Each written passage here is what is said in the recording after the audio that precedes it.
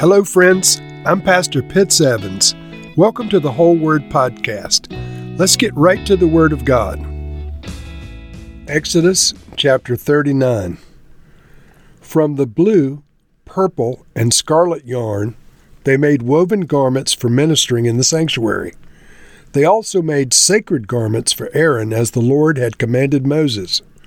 They made the ephod of gold and of blue, purple, and scarlet yarn, and of finely twisted linen. They hammered out thin sheets of gold and cut strands to be worked into the blue, purple, and scarlet yarn and fine linen, the work of skilled hands. They made shoulder pieces for the ephod, which were attached to two of its corners so it could be fastened. Its skillfully woven waistband was like it, of one piece with the ephod, and made with gold, and with blue, purple, and scarlet yarn, and with finely twisted linen, as the Lord had commanded Moses. They mounted the onyx stones in gold filigree settings, and engraved them like a seal with the names of the sons of Israel. Then they fastened them on the shoulder pieces of the ephod as memorial stones for the sons of Israel, as the Lord had commanded Moses. They fashioned the breastpiece, the work of a skilled craftsman. They made it like the ephod, of gold and of blue, purple and scarlet yarn, and of finely twisted linen. It was square, a span long and a span wide, and folded double. Then they mounted 4 rows of precious stones on it. The first row was carnelian, chrysolite, and beryl. The second row was turquoise, lapis lazuli, and emerald. The third row was jacinth, agate, and amethyst. The fourth row was topaz, onyx, and jasper. They were mounted in gold filigree settings. There were 12 stones, one for each of the names of the sons of Israel, each engraved like a seal with the name of one of the 12 tribes. For the breastpiece they made braided chains of pure gold like a rope. They made 2 gold filigree settings and 2 gold rings, and fastened the rings to 2 of the corners of the breastpiece. They fastened the 2 gold chains to the rings at the corners of the breastpiece, and the other ends of the chains to the 2 settings, attaching them to the shoulder pieces of the ephod at the front. They made 2 gold rings and attached them to 2 other corners of the breastpiece on the inside edge next to the ephod. Then they made 2 more gold rings and attached them to the bottom of the shoulder pieces on the front of the ephod, close to the seam just above the waistband of the ephod. They tied the rings of the breastpiece to the rings of the ephod with gold cord, connecting it to the waistband so that the breastpiece would not swing out from the ephod as the Lord commanded Moses. They made the robe of the ephod entirely of blue cloth, the work of a weaver, with an opening at the center of the robe like the opening of a collar, and a band around this opening so that it would not tear. They made pomegranates of blue, purple, and scarlet yarn and finely twisted linen around the hem of the robe. And they made bells of pure gold and attached them around the hem between the pomegranates. The bells and the pomegranates alternated around the hem of the robe to be worn for ministering as the Lord had commanded Moses. For Aaron and his sons, they made tunics of fine linen, the work of a weaver, and the turban of fine linen, the linen caps and the undergarments of finely twisted linen. The sash was made of finely twisted linen, and blue, purple, and scarlet yarn, the work of an embroiderer, just as the Lord had commanded Moses.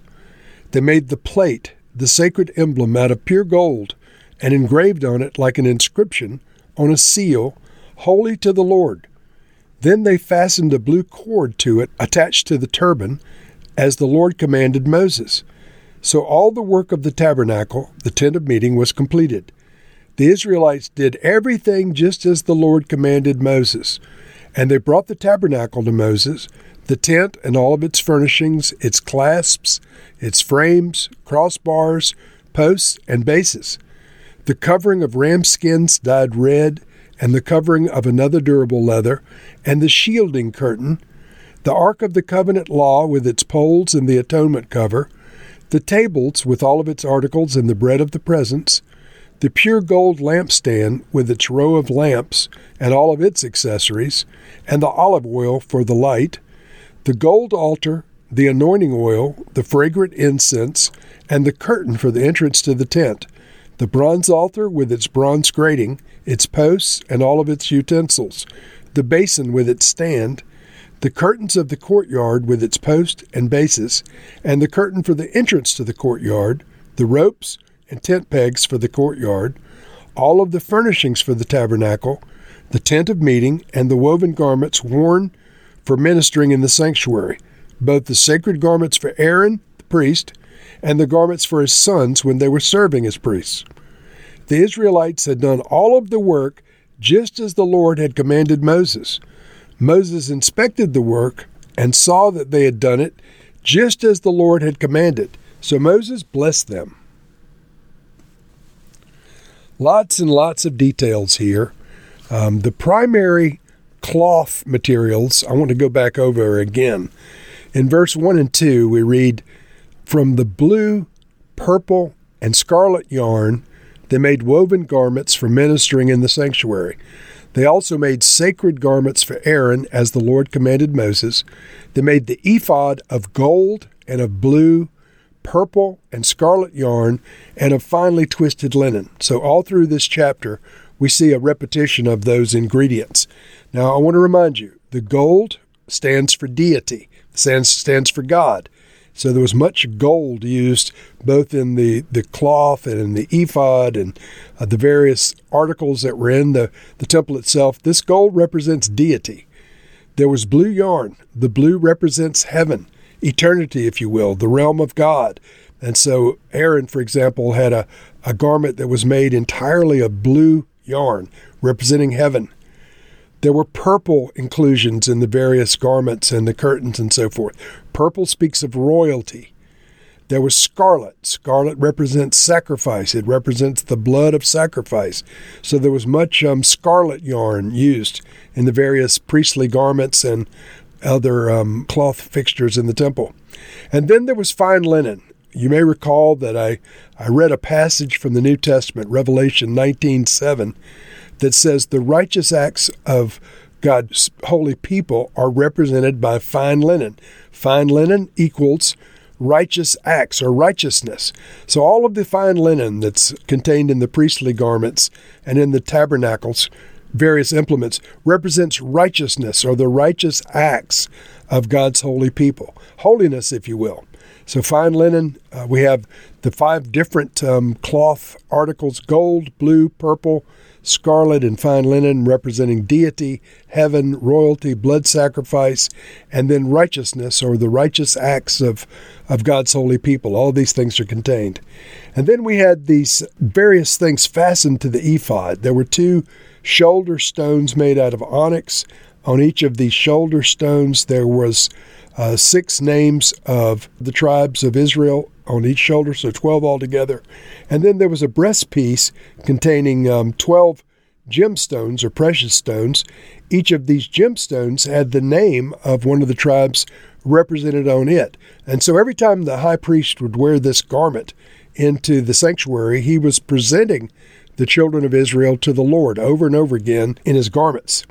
And so finally, in this chapter, there are many, many references to the phrase, "as the Lord commanded Moses." In verse 1, verse 5, "as the Lord commanded Moses." Verse 7, "as the Lord commanded Moses." Verse 29, "as the Lord commanded Moses." Verse 32, Israel did everything just as the Lord commanded Moses. And then the last 2 verses, 42 and 43, the Israelites had done all the work just as the Lord had commanded Moses. Moses inspected the work and saw that they had done it just as the Lord commanded, so Moses blessed them. So friends, what's the moral of this? First of all, they were very careful with the word of the Lord. They responded with exacting precision to do everything just as the Lord commanded. Moses later came and inspected every bit of the work, and he saw that it was done just as the Lord had commanded. So they had deserved a blessing. Moses imparted a blessing to them as a result of their being so conscientious with all of the details that went into the making of the tabernacle.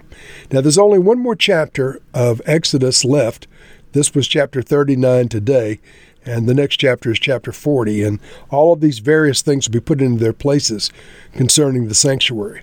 But for now, I want to pray into this. Lord, I thank you that you included gold to remind us of you, deity, our God, and you included blue to remind us of the realm of heaven, where we seek to dwell with you into eternity. Lord, you gave us purple in the tabernacle in various ways, speaking of royalty, the royalty of God and the royal priesthood of those who love you. And then there was the scarlet, reminding us of the blood sacrifice. Yes, in the Old Covenant with the blood sacrifice of animals, but always representing the blood that would be shed by Jesus. The scarlet threads, the scarlet yarns, representing the blood of Jesus. And finally, the fine linen, representing the righteous acts of your holy people. Lord, you said in Revelation chapter 19 that the bride of Christ would be clothed with this fine linen, symbolic of the righteous acts that they had participated in the days of their flesh. Lord, may we participate in the things that you prepared for us. We call on you now as your holy people, recognizing that we're the workmanship of your hands, just as assuredly as the tabernacle of Moses was the workmanship of human hands. Amen and amen.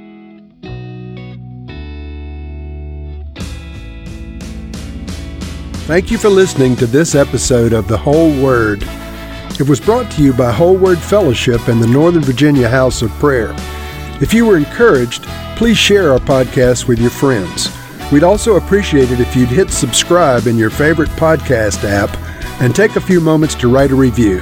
If you'd like more information on our church and our ministry, you can go to wholeword.net or wholewordpodcast.com for more information. Thank you again, and may the Lord Jesus bless you today and always.